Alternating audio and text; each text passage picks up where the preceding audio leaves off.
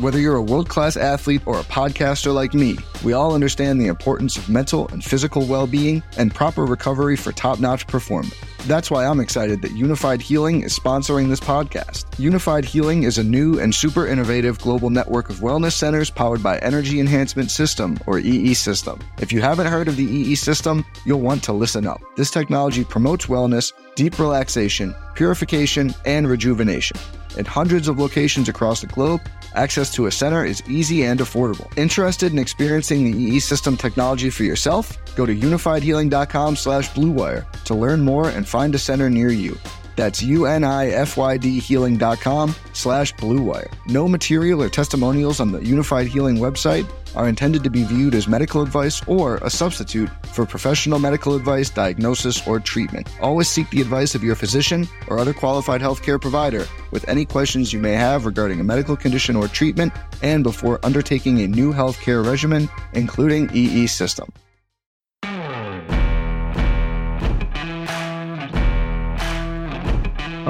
Week 6 is here. Time for another edition of the HeliPod with MJD.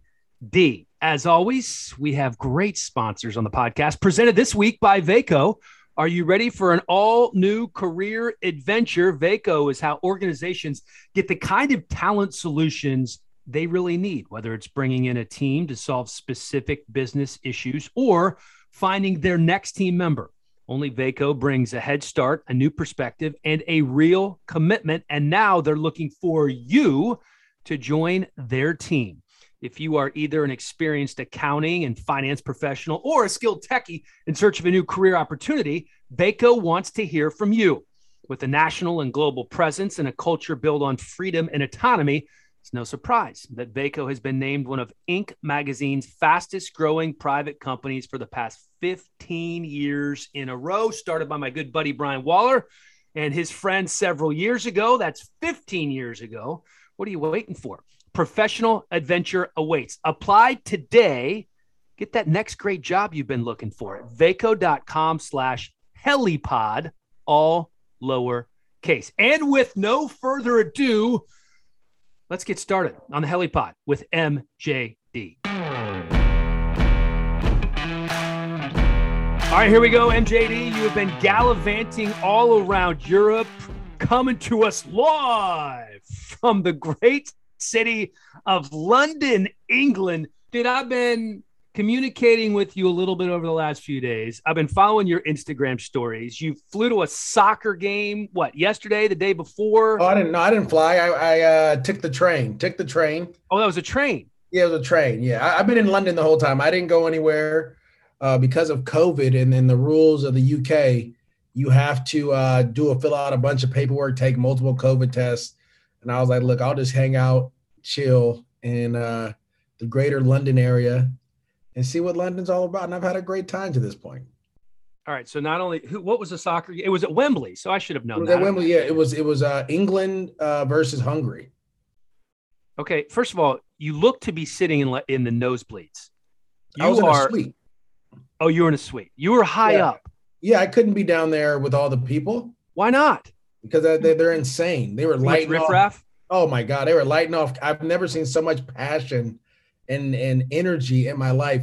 Hungary, they barricaded Hungary in a small section. Okay. Right. England had everything else. Hungary had a small section barricade, and they were going back and forth with the English. It was crazy. Like they're about to fight each other.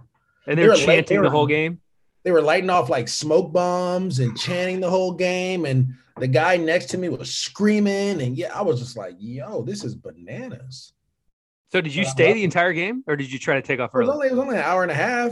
And then I walked back with the crowd, the people on the way back. It was crazy. Do any of the European football fans recognize American football player Maurice Jones-Drew? Well, they know me as a British TV star, MJD. So I've been recognized a couple times. Pretty crazy. But, it was fun. I enjoyed it. And the reason you say it is because you're doing stuff for one of the British networks over there? The channel is called Channel 5. We host a Monday night show for them every Monday night. People stay up till 3, 4 a.m. watching the game. The game doesn't start till 1:30 or 1:25 or whenever, Right. It's bananas. It's literally bananas.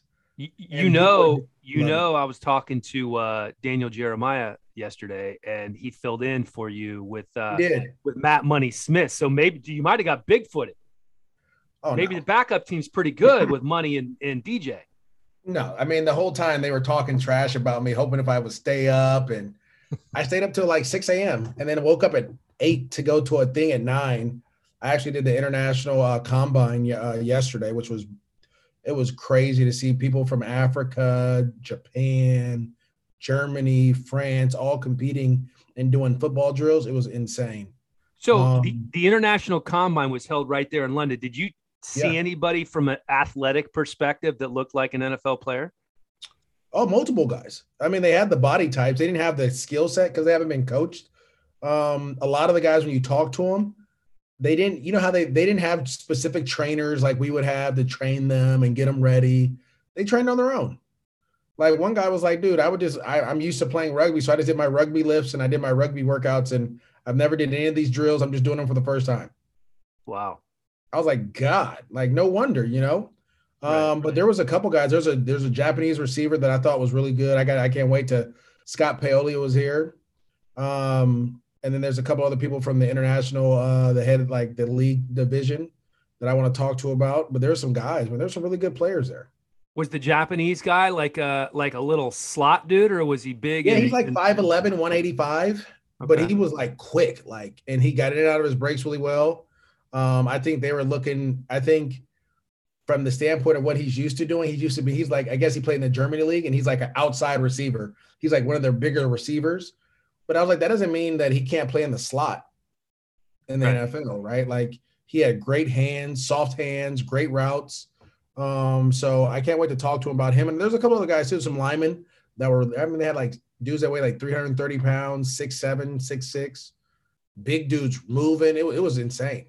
So it was nice to see. And there was a lot of rugby players, guys with like bigger lower bodies that you could see, like linebacker, running back type guys. So it was good to see. So they had some stand-up DNs there.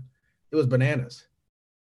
They're going to find like the next Francis Ngannou, you know, the UFC heavyweight champion, who's just a freak athletically. I can only imagine what he'd be like as a stand-up outside linebacker. I mean, you got to think of Jordan Mailata from the Philadelphia Eagles, right? He couldn't play rugby anymore in Australia because he was too big. So they brought him over here. They teach him how to play left tackle, and he's one of the better left tackles in the game right now. Just got paid. No, you're right. You're right. So, all right. So you've done the international combine. You went to the game on Sunday. You've been working a little bit. You went to your first soccer game. And then tonight, we're taping this at 9:42 Pacific time, almost 1 Eastern time. And it's almost 6 p.m. there in London? Almost 6 p.m. here, yes. Okay. And you have a big dinner date tonight. Who I have a dinner with the commissioner, Roger Goodell, tonight, which is awesome. I got to leave here. I got to be out of here by 7. So I got to go put on a nice little suit and get ready for that and shower up and stuff. And I've been working, Dan. This just ain't no trip where you chilling. You know, I got to go put in some work here. This is a business trip. I got to make sure I rub elbows with the commissioner so I can keep my job. You know what I'm saying? Well, the good news is there's absolutely nothing to talk about with the commissioner because nothing's been going on at all. Yeah, it's the quietest it's ever been in the National Football League. So besides, some great games on Monday and Sunday. So do you bring that up, or do you let somebody else at dinner bring that up? Like how long into dinner do you wait until you say, so what do you think about Gruden, man? What an asshole. Yeah, I think if I was much closer with Roger, I would definitely bring it up. But I think we all know what it is. I think we, a lot. I guess we're going to talk about it, and I'll tell you my piece on it. Am I shocked that there's people like that in the National Football League? No way. Come on, like I'm not. I played there. I knew there was guys in the locker room like that. I knew there were coaches like that. I mean, from all walks of life, all races were like that. It's just how it is. You learn to kind of let the noise go and play with it. Now, I didn't know that there were coaches that weren't smart enough not to put it in work emails, right?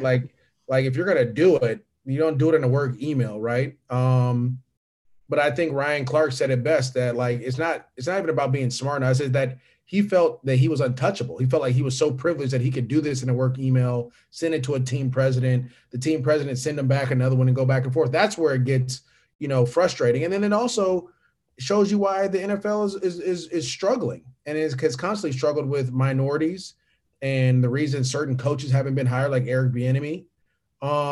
Even though your track record says success, you haven't been hired because there's people running these organizations that feel that way, right? So it's one of those things where it's just like, are we going to face this, right? And be like, all right, this is what it is. And then when we find other emails in the 650, other than these 8 or 7 or 8 emails that Gruden sent, are we going to like hold these people accountable? Or are we going to just sweep it under the rug? I think that's what it comes down to. And so for me, it's this guy in the background, like closing doors and stuff, like you can't see him on camera. It's so funny. It's all right. We're just going to do audio for this one. Yeah. Anyway. Make sure you have clothes on. Yeah. But no, yeah, it's one of those things where, it's just like, I've known this for a long time. A lot of players have known this for a long time. Now it's out in the open. And there's been players and there've been people that spoke on it. How are you going to address it? And I think that's going to be the big deal. And you see a lot of people at NFL Network that are talking about it. A lot of people at ESPN, CBS, Fox are like, okay, this had nothing to do with John Gruden. Why is he getting fired, right? This has everything to do with the owner for the Washington football team and his organization. What are you going to do with them? And then anyone else that's been involved in that, are you going to, take them out as well? So we'll see. But am I surprised? No. Yeah, there's so many layers to this. You brought it up at the tail end there. These emails were discovered because they were part of the Washington football team investigation into workplace misconduct. And clearly somebody in the NFL did not want Gruden to be around, because getting these emails, whoever released them had an axe to grind, and you knew what, with the tone and tenor of the emails. And the interesting thing to me, and you brought this up earlier, and I've talked to a couple of people that have brought this up, is Gruden not a big emailer, right? So he, I think, how sometimes you can text 2 emails.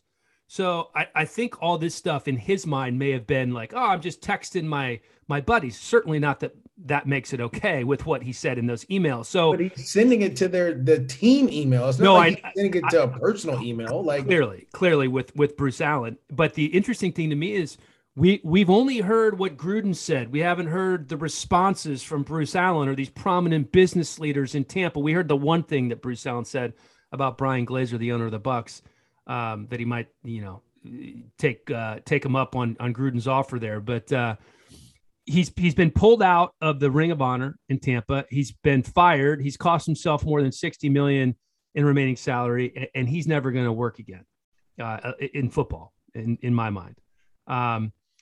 And now, I don't know if you saw this morning, Adam Schefter's gotten caught up in this because somebody released an email that he sent to Bruce Allen.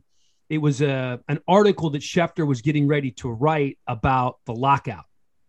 And he basically sent a draft of the article before it was published to Bruce Allen, asking him if there was any additional details that needed to be added. And he jokingly said, "Thank you, Mr. Editor." And now everybody's talking about journalistic ethics. And listen, so let me answer that. That happens a lot. I remember I was holding out in 2012, and I remember Adam Schefter wrote a report, like an article on me. Mm-hmm. And before he sent it out, he sent it to my agent and I to make sure that, from my standpoint, these were the facts that he wrote. He got my quotes down right. Right. I think when you have, especially when you're talking about the lockout in that situation, and you have these contacts, you're going to go out to make sure that the information that you're putting out there is or the quotes or whatever you're getting, that information is coming from that source that's right? Sometimes we say things, sometimes I may say things that I don't want put out in writing. And so I may say, you got to take that out, or you got to fix this, you got to fix that. I'm not too concerned with Adam Schefter in that, if that's not even a issue, even if that's like, to me, that's real journalism, right? I'm not going to you're not supposed to, if you have a confident informant, right? If you're the FBI, okay, and you have a CI, you're not going to be like, oh yeah, this is our CI right here. He's the one that snitched on you. Because that dude's going to end up missing. He ain't going to be around too much longer, that person.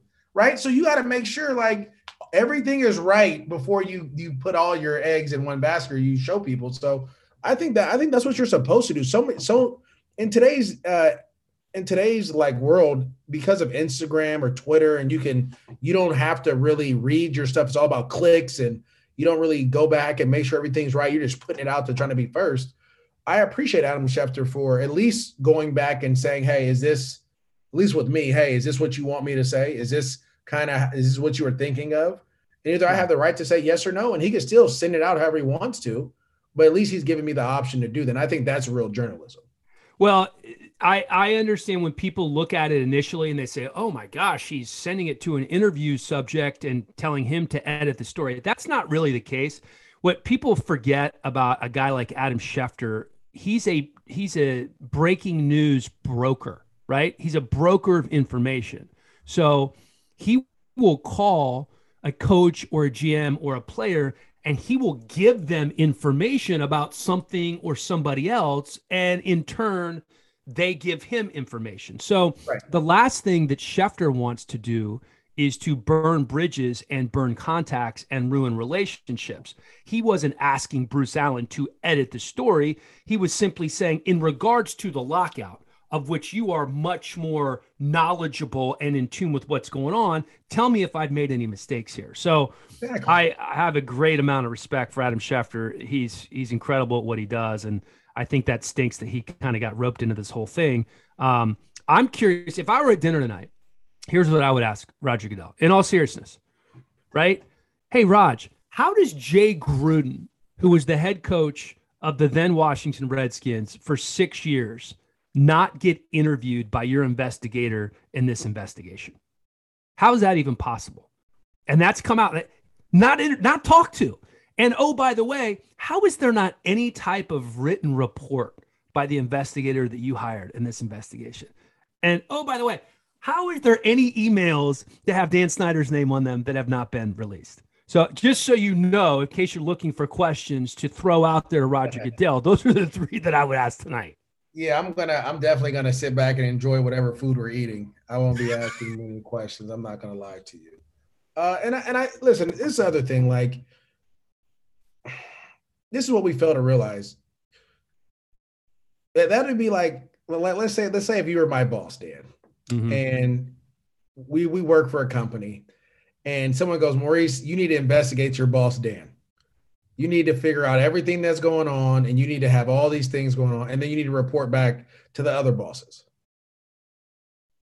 Okay. A little weird, you're saying? Right? Like, I'll do it, right? And I'm not taking anything off of Roger Goodell, because that's his job, right? His job is to commission the league. His job is to keep the league intact and have rules and enforce rules and all those different things.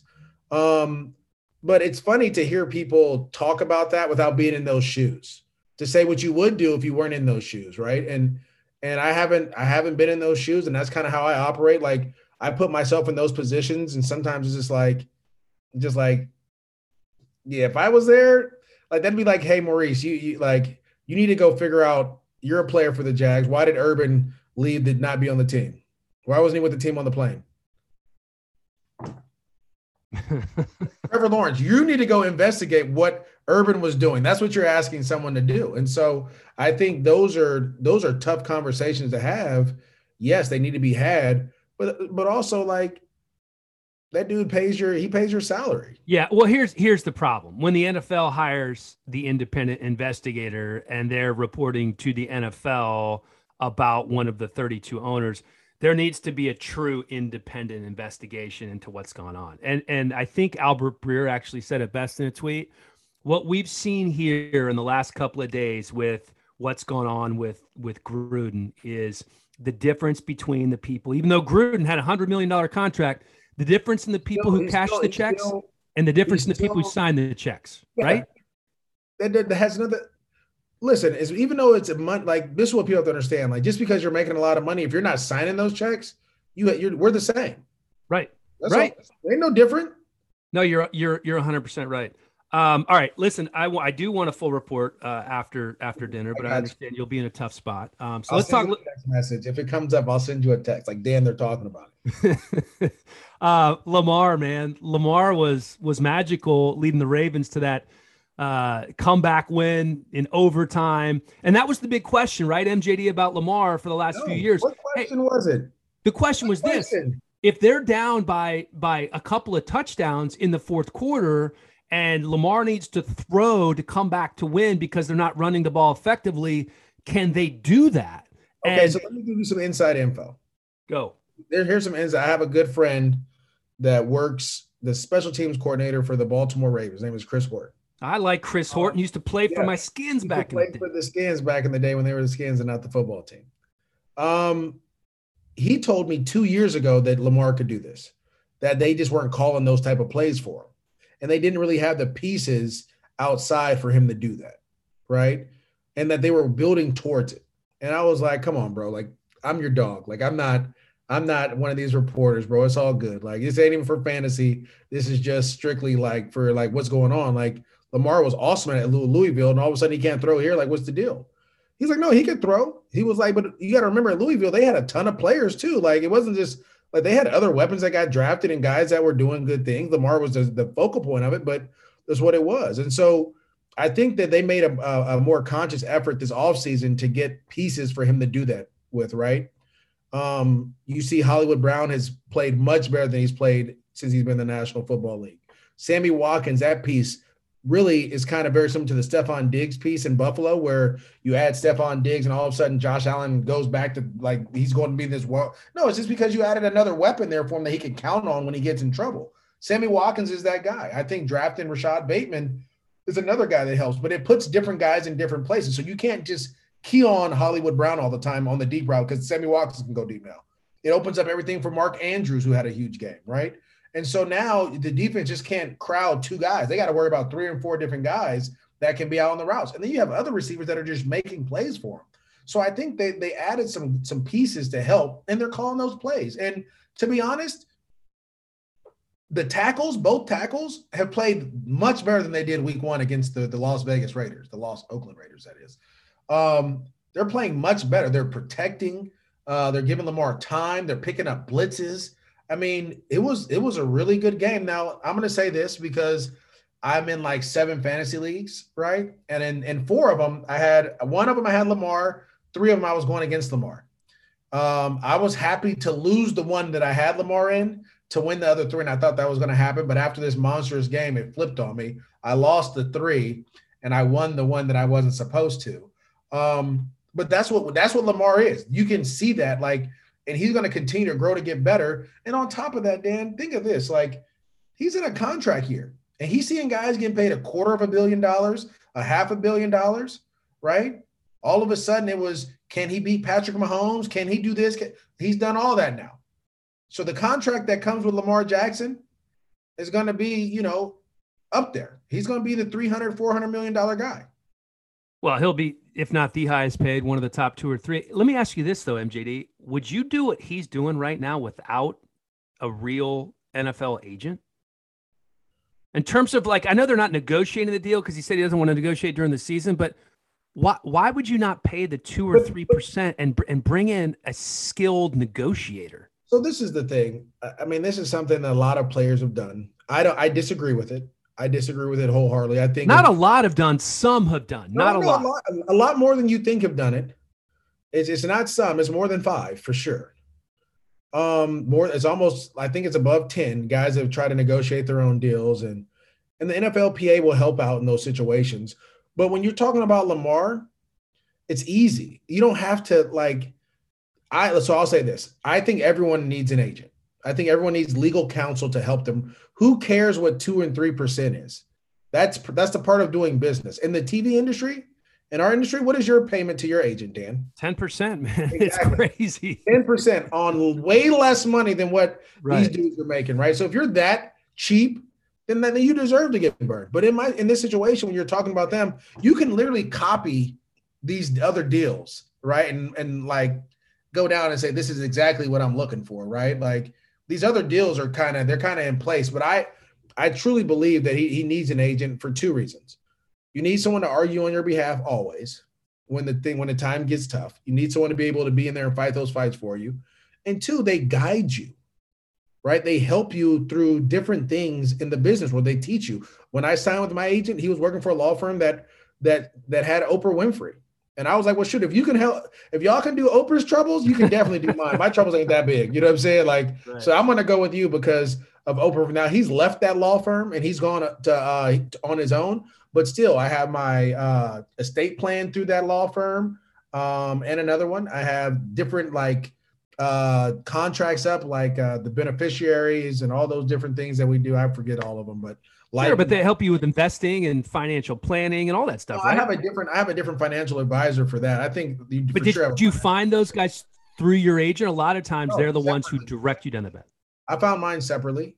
Okay. But even then, your agent helps you throughout the process. Now I know that it's the 80-20 rule. There's 80% that are really good, 20% that are kind of iffy, but that's on you to do your due diligence and figure out. And you have to use the NFLPA. You need to use the NFL. They'll do background checks on all these guys to help you because Lamar, you're about to walk into $300-400 million, right? You need to be guided. I don't care. And this is what I tell people. My mom worked really hard as a person, single parent, did everything she could to help us. And the most she made in a year might've been like 80,000 to 100,000. Okay. Right. When I got drafted, I was a millionaire like that. Boom. No one in my family made that much money. So there's no one that can help you that you grew up with, right? You have to be able to trust. Your mom can't help you. Your mom, when I signed my second deal and my mom saw that, she was like, bruh, okay, we need to just take all this and put it in a bank and just let it. She didn't know what to do, right? Right. There's not many people that we grew up with can handle that amount of money. Because, you may be around guys that have made $1 million in cash, or maybe you've been around people that have, made a couple 100,000 in their lifetime. You're about to stroke 9 figures. That's no money to play with. Well, I don't know, man. I just think, I know you can take somebody else's contract and copy it, but by the way, you still need, and the PA has access to those deals, but I think the PA helps out too, Dan. The PA has a negotiator that'll help out and talk with you through it as well. I just think it's a little short-sighted, and I hope for his sake and for his family's sake that he ends up getting some guidance there.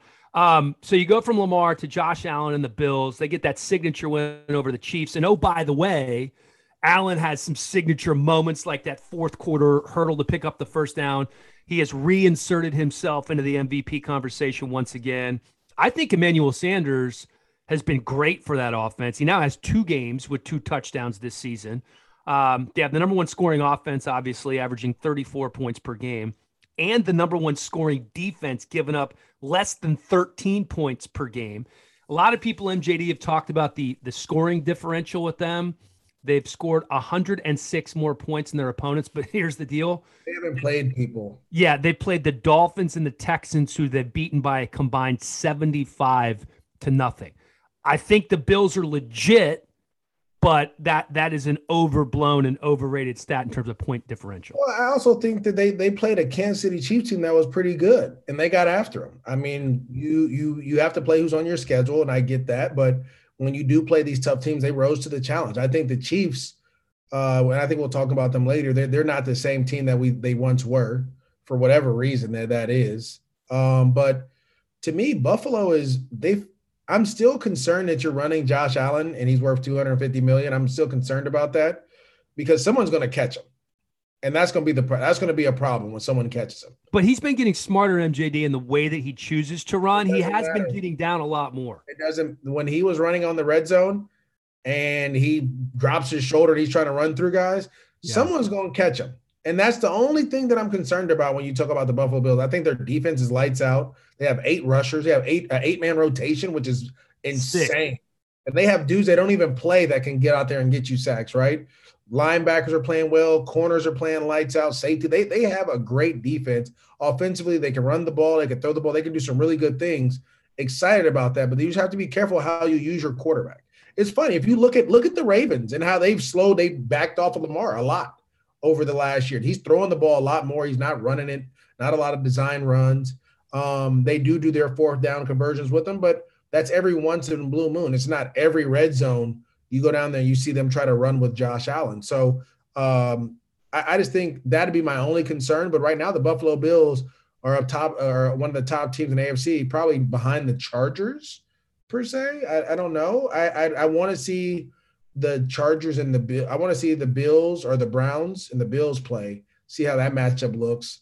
But I think this is going to be the AFC is going to be really tough to break. Dude, they are so strong, and I absolutely love this Bills defense on every single level. You know, you start in the back end, and obviously Tre'Davious White, but then you got Micah Hyde and Jordan Poyer at safety. You got Tremaine Edmonds and A.J. Klein. They're going to be getting Matt Milano back. He's been out for a minute.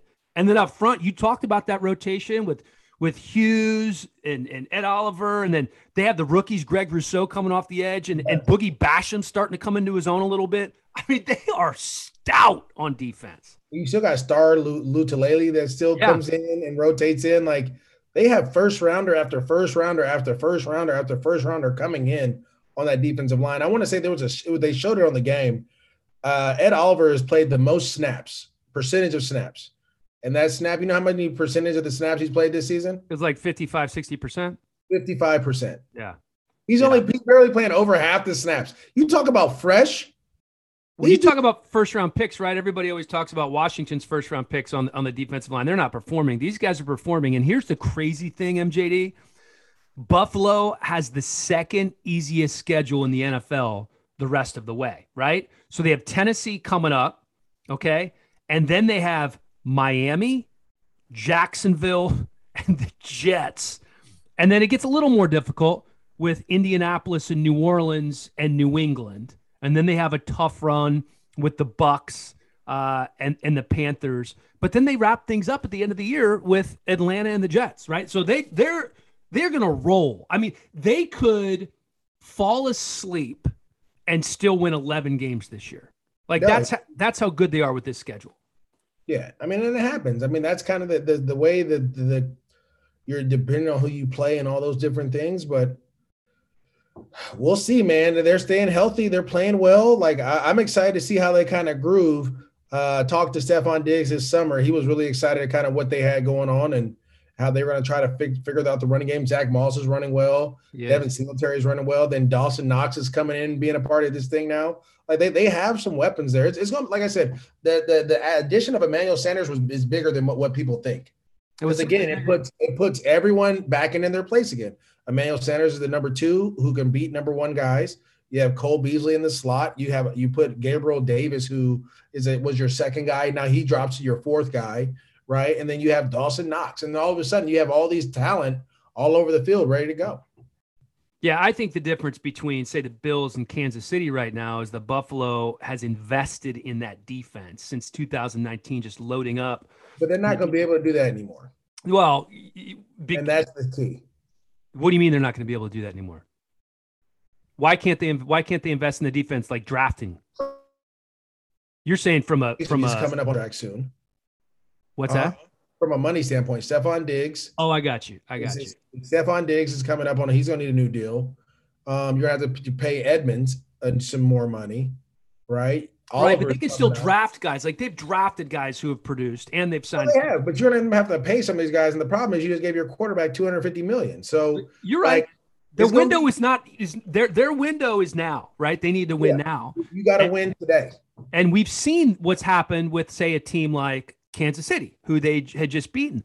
That defense has gotten so stinky that Patrick Mahomes and the offense are no longer a strong enough deodorant. They can't stop the run and force, obvious 3rd and long passing situations. So they're stuck in their base defense and they're getting toasted on the back end. They can't get to the quarterback despite having the 8th highest blitz rate in the NFL. And their linebackers are getting abused. Question? Why are you blitzing when you have Frank Clark and Chris Jones? Well, Frank Clark and Chris Jones are the only 2 guys on that team that have over 10 pressures this year. They're the only guys that can get to the quarterback, and they haven't been doing it enough. That's a problem. It is. It's a huge problem. But here's the thing. Let me ask you this, MJD. When you look at Kansas City, their schedule, and this matters, okay? They faced the 4 best teams in the AFC. Yeah. Play the Browns, the Ravens, the Chargers, and the Bills. They've only beaten the Browns. Good teams beat the teams that they're supposed to beat. Great teams do more. And so far, the Chiefs didn't have it. I look at them, hey, they're still a playoff team. But in my mind, what I've seen through 5 games, they're not a Super Bowl team until they upgrade that defense. I think 2 things. The defense is for sure an issue, but Mahomes isn't playing well either. Mahomes is turning the ball over. He's being a little more risky. Yeah, you can't do that. When your defense is bad, you can't strike quick anymore. You have to give them rest. You have to slow the game down. You got to be able to be efficient, right? All this 4th down, scramble around, find Travis Kelce, that doesn't work anymore. People are playing, they're waiting on that. And people are sitting on that, as you can see in both the Chargers game and this Bills game. People are waiting for you to do that, right? So it took the league a little longer than we thought to adjust to this Chiefs offense, but now they've adjusted. And now the question is, can the Chiefs make adjustments on their side and get going again? Because right now it's not looking good. 3 turnovers, we had 3 picks against the Bills. Yeah, I believe so. That's when has that ever happened? Well, he's just taken. I feel like what's happening is you're seeing a little more of what people were concerned about at Texas Tech, right? It was this risk taker. It was this gunslinger. It was this Favrean mentality that I can do whatever I need to do when I need to do it.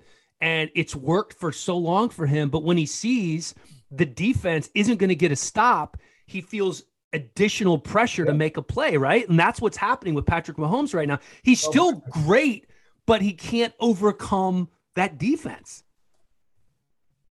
Yeah, no, it's gonna get ugly, man. It's to me, when you look at this is the problem, and I've said this before, and people, I had to answer this question when I was getting interviewed from the international team. I don't care who you pay, I don't. But once you pay a position, that position better be able to, like we talked about, Stinky, you better be able to cover up a lot of stuff because we don't have money to pay other people. Right. So if I pay you $500 million and I pay Travis Kelce money, and I pay Tyreek Hill money, and then I pay Chris Jones money, I have Frank Clark and then Tyrann Mathieu, I can't pay anyone else. So you guys have to cover up all the stuff going on. Needless to say, we just paid the left tackle from Baltimore they just traded for. You just gave him a bunch of money. Brown. You gave Joe Thuney a bunch of money. Right. You're spending money, but they're not covering things up then when you can't, right? You don't have enough pass rushers. Your linebackers aren't getting paid, so they're kind of just guys running around right now.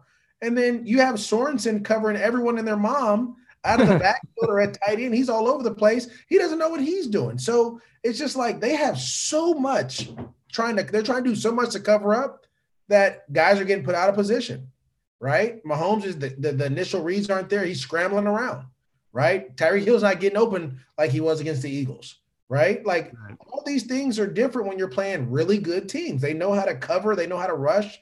They know they do it as a group. They don't do it as individuals, which I think the Chiefs are being individuals now, not as a team. And that's why they lost to a team in the Buffalo Bills. Well, and Clyde Edwards-Helaire obviously on injured reserve now. 3 weeks, right?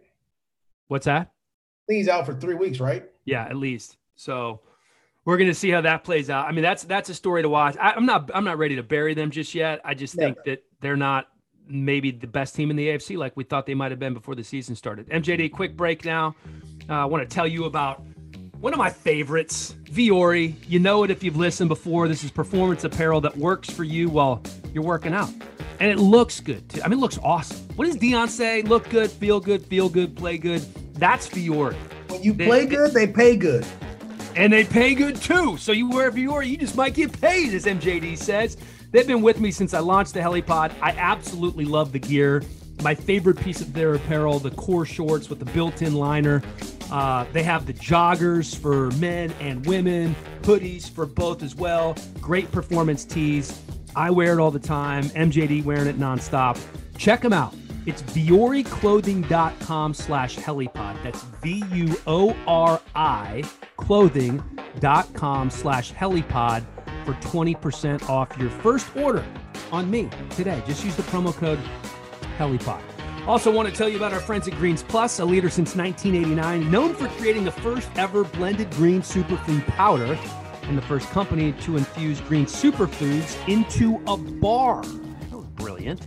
Greens Plus bars and powder taste great, and they're the most effective way to improve your immunity, detox your body, boost your energy, and get that nutritional insurance that your body needs from organic, gluten-free, premium green superfoods. You can get them at Whole Foods. You can buy them at Amazon. Or if you're smart, go to greensplus.com. You're going to get free shipping, and you're going to get 20% off with the promo code HELLIE. That's HELLIE. Greensplus.com, 20% off. My son loves the vanilla protein powder. He's putting that in everything. He's like 8th grade. He's 14. He's trying to grow. I think he's going to make him big and strong. And so far, so good. I like the Wild Berry Superfood Powder. I put that in with my smoothies. Tastes great. And the Natural Energy Bars has a nice, clean, natural taste. So those are my favorites.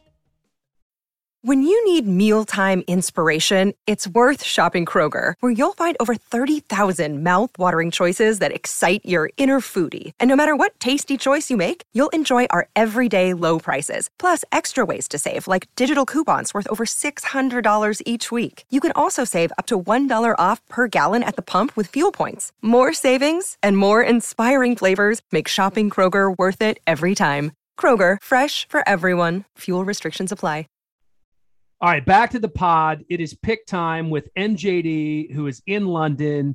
He is about an hour away from getting ready to go to dinner with the commissioner.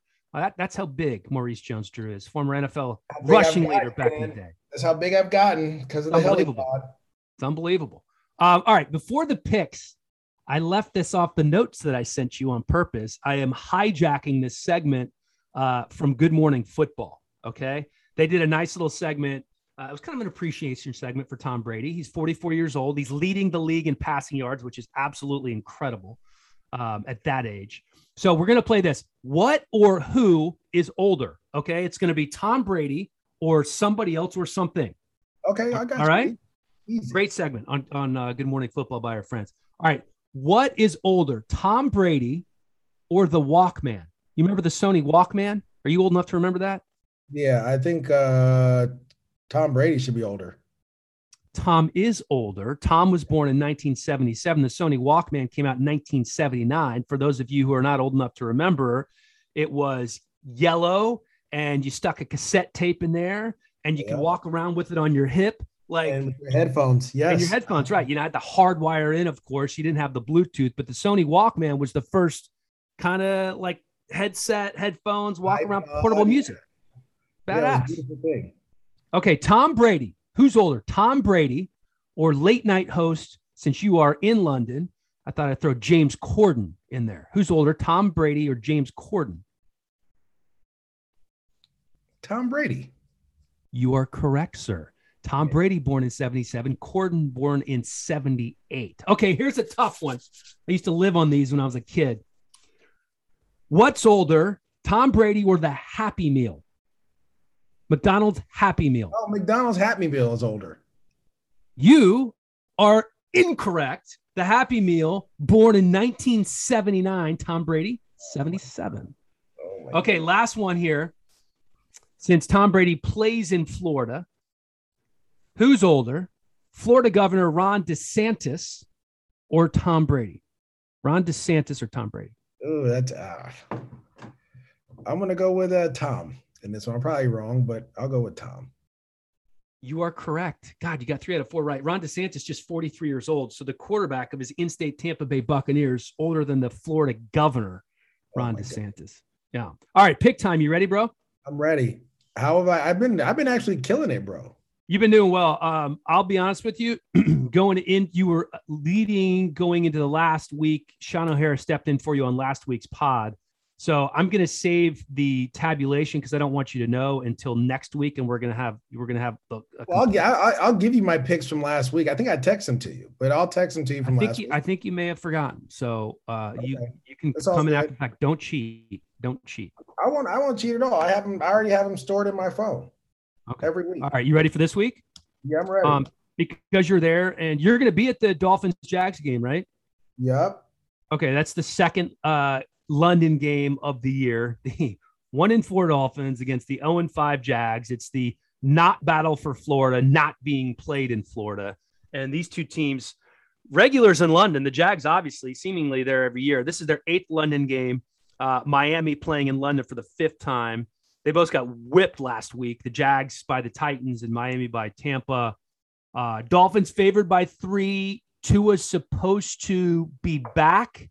I'm going with your Jags here. I just think they're not going to go winless. 20 straight's enough. Urban's been the whipping boy for a while. Nobody is happier on the planet Earth than Urban Meyer in regards to what happened to John Gruden, right? Because nobody's been talking about Urban Meyer. So Jags off the schneid. They win at 20-17. Yeah, I'm gonna go against the Jags on this one. Wow. I'm gonna go against them. I think they're still defensively, they haven't been able to stop many people. And I know offensively the Dolphins haven't been playing that well, but they can score, and I think that's an issue. So I'm gonna go with the Dolphins on this one. Just on this podcast, I picked the Jags to win everything else, but I want to go against you on one. And this is the one I want to go against you on. So either way, if I win, if they lose, I win. If they win, I win. It's all the same. That is wrong, dude. Okay. Raiders 3-2 at the Broncos 3-2. I'm gonna go with the Broncos. Broncos favored by 3.5. This is the first game without Gruden. That's going to be the big storyline. Rich Bisaccia, the special teams coordinator, now the head coach. That has nothing to do with anything. The problem is this, and this is why I'm going to go with the Broncos. I had to stop you there. It's a domino effect, right? So who's the play caller for the Raiders?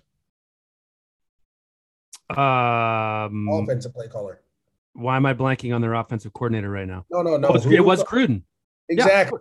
Yeah. So the offensive play caller is Greg Olson, a good friend of mine, but you have to get in a rhythm to call plays, right? You have to be that's what the preseason is for, is to get you in a rhythm to get ready for the season. All of a sudden, you're going to have a guy calling plays that hasn't called plays in a couple of years, 3-4 years now. That's a good point. So that to me you're going to see he's going to struggle a little bit. And it's not because he can't do it or he hasn't done it. It's because he's not in that rhythm. He hasn't gotten it yet. And I tell you that because I remember I called plays for my son's team, and it was my first game calling plays, and I got in a rut. I didn't know what to call. Like, I didn't know, we weren't running the ball well. I was like, oh my God, like, what am I going to do? And my coach was like, bro, just calm down. Like, go back to the basic stuff. And I went back to my basics, and we ended up winning the game 37-36 in OT. But there was a good 2 or 3 quarters where I was struggling calling plays because we didn't have I didn't have that rhythm. I didn't call the first game. I didn't call in the scrimmages. I didn't call. Now after that one, I've been on a roll now, Dan. We've been rolling people up a little bit. They ain't scoring under 30, I promise you that. But it's hard. It's tough. And so I think that is going to be the biggest issue in the game. It has nothing to do with the players, has nothing to do with Gruden and the distraction. It's the fact that your special teams coach is now the head coach, which he can't do his full job, right? And now a guy who hasn't called plays in a couple of years and now have to call plays. That's going to be an issue. Man, I didn't think about the play calling aspect of this. I was thinking about it purely from an emotional standpoint, and I'm not going to change my pick. I picked the Raiders 27-24, but damn it, that makes a lot of sense, MJD. Yeah, that's why you made your pick. I know. Well, you're too busy watching soccer games and getting ready for dinner with the commissioner did. Okay, so you go Broncos there. This is a great one, man. I cannot wait. Arizona undefeated at Cleveland 3-2. Cleveland's -3, so Cleveland favored by 3 at home, which, as anybody who bets on games knows, right, that's essentially an even game because the home team gets a 3-point advantage there. Browns put up 42 in that loss to the Chargers. In my mind, this is one of the deepest rosters in the NFL. They haven't lost back-to-back regular season games under Kevin Stefanski. The Browns are going to run, dude. They're going to try to control the clock. The Cards defense ranks 28th in the NFL against the run. The Browns, the top rushing team in the NFL. Of course, we've seen Arizona can beat good teams, and they have, right? They have Kyler Murray, and I think Kyler is one of the best playmakers in the NFL. I like the Browns at home to really grind it out in a 31-27 win. So I'm going to pick the Browns too, but this is my concern. It has been my concern for a while now. Baker Mayfield isn't who we thought he was, right? He's not the guy we thought he was going to be, and he hasn't played as such. He's been a streaky player at best, where if he gets hot, the Browns are unstoppable. But as of late, he hasn't been hot, Dan. We're up by 1, okay, against the Chargers, and we're throwing the ball. Baker's not your best player on offense. Even though Odell may be your best player, your quarterback can't get him the ball in these situations that you need him getting the ball in. So we need to go back to running the ball. I thought that was just not a good sequence at the end of the game to close the game out, right? And they could have closed the game out because the Chargers couldn't stop them running the ball at all. But they kind of went back to like just ordinary run plays, no motions and things like that.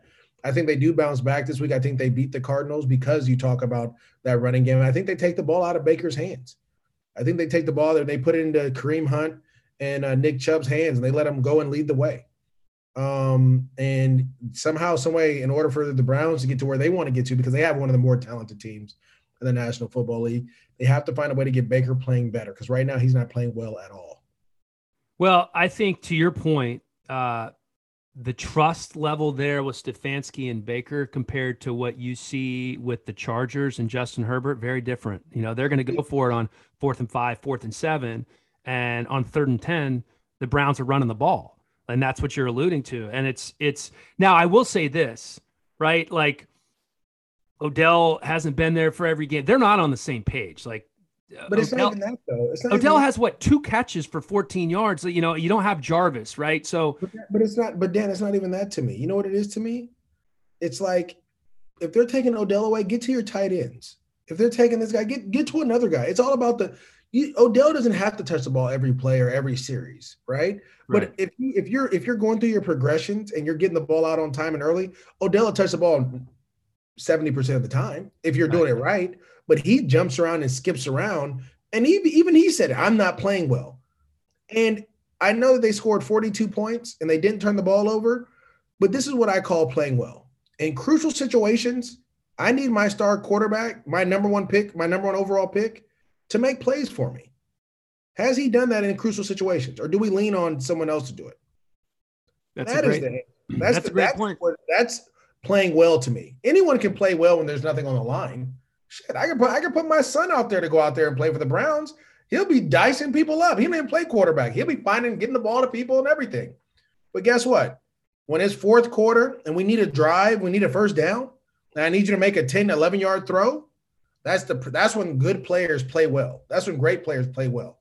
And he has to get on this, the same page with Odell again. So Odell's numbers on the year, 9 catches for 124 yards. He's only played in 3 games.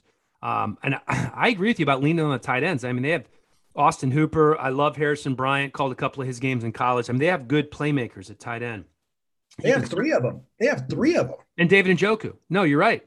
You're absolutely right. Austin Hooper, and then they have the young kid out of FAU that's nice. Harrison Bryant. Yeah. They got. So are you going with Cleveland there? Yeah, I'm going with Cleveland. All right, so we're both going with Cleveland to hand Arizona their first loss of the year. Chargers of Baltimore. Baltimore's favored by 3. I love this game. I love the quarterbacks. You're going Chargers? I'm going to Chargers right now. Okay. I'm kind of riding with you, man. I feel like they've gone from a team that found ways to lose the last couple of years to they're just finding ways to win. And they've beaten good teams, right? The Browns and the Chiefs. I think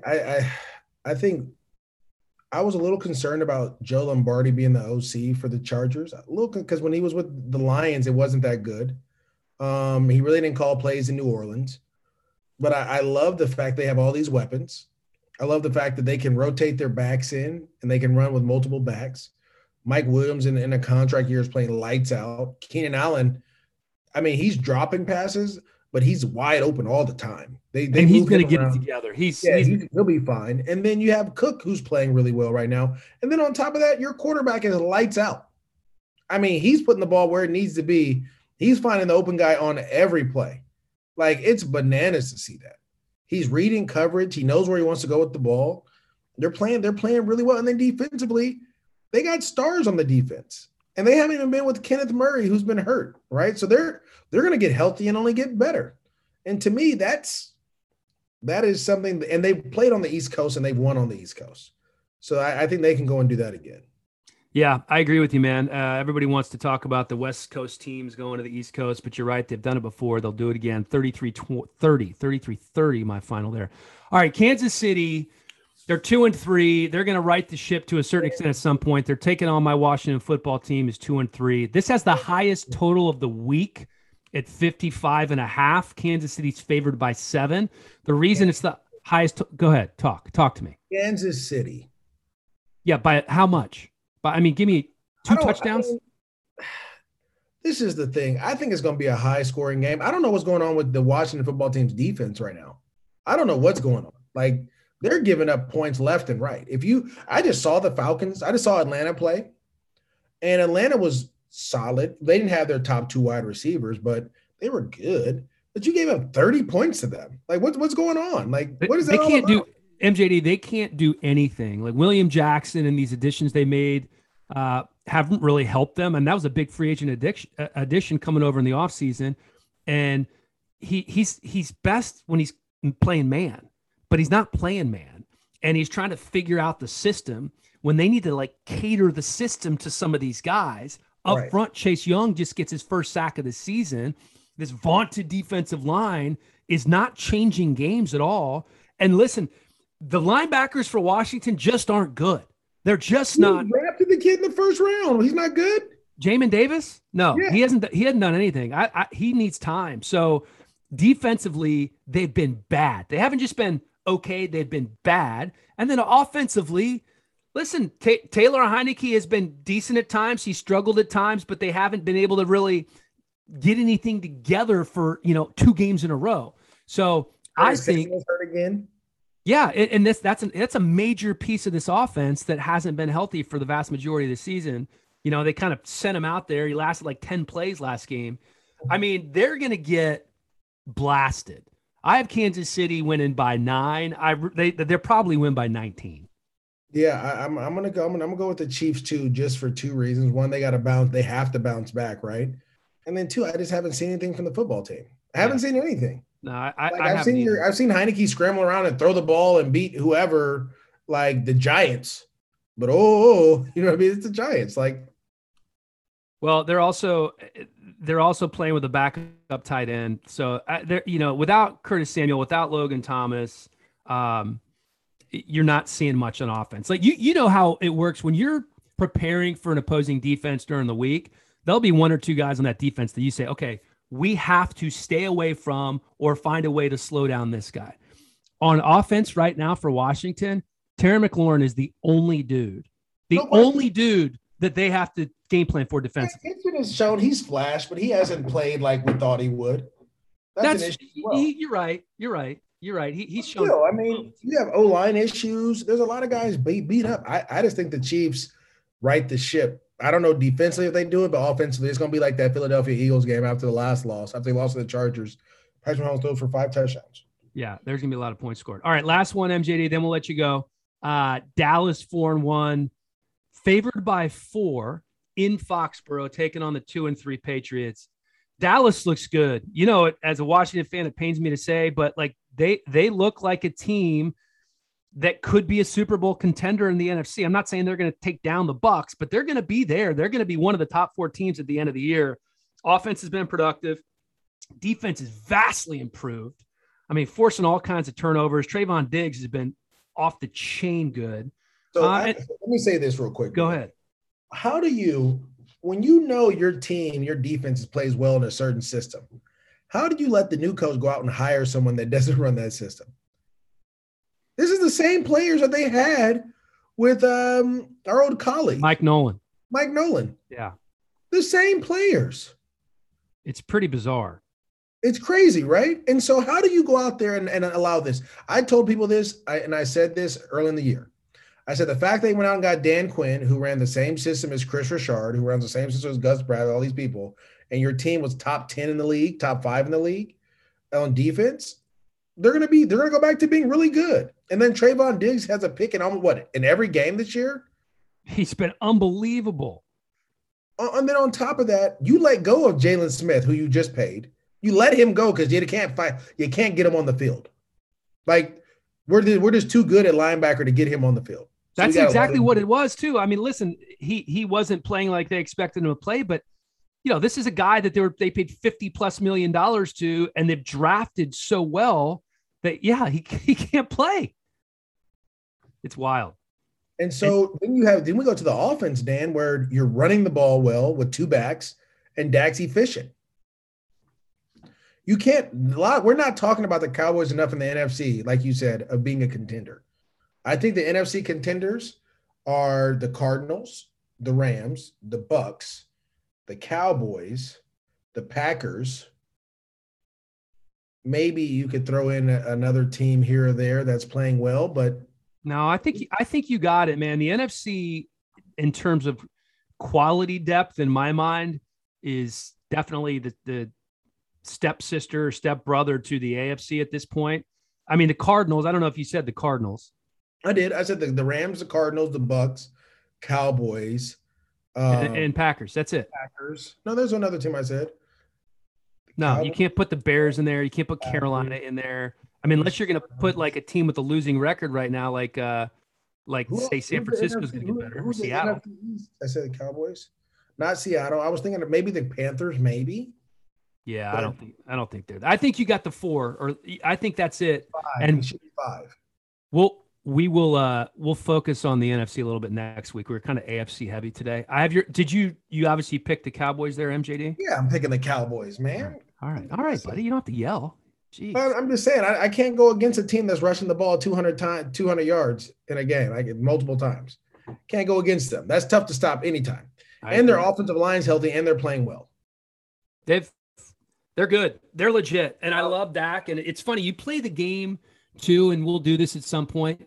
Who would you rather, right? Dak or Kyler, or Dak or Justin Herbert? There's not many guys, right, in the NFL that you're taking over Dak right now. He's smart. He's efficient.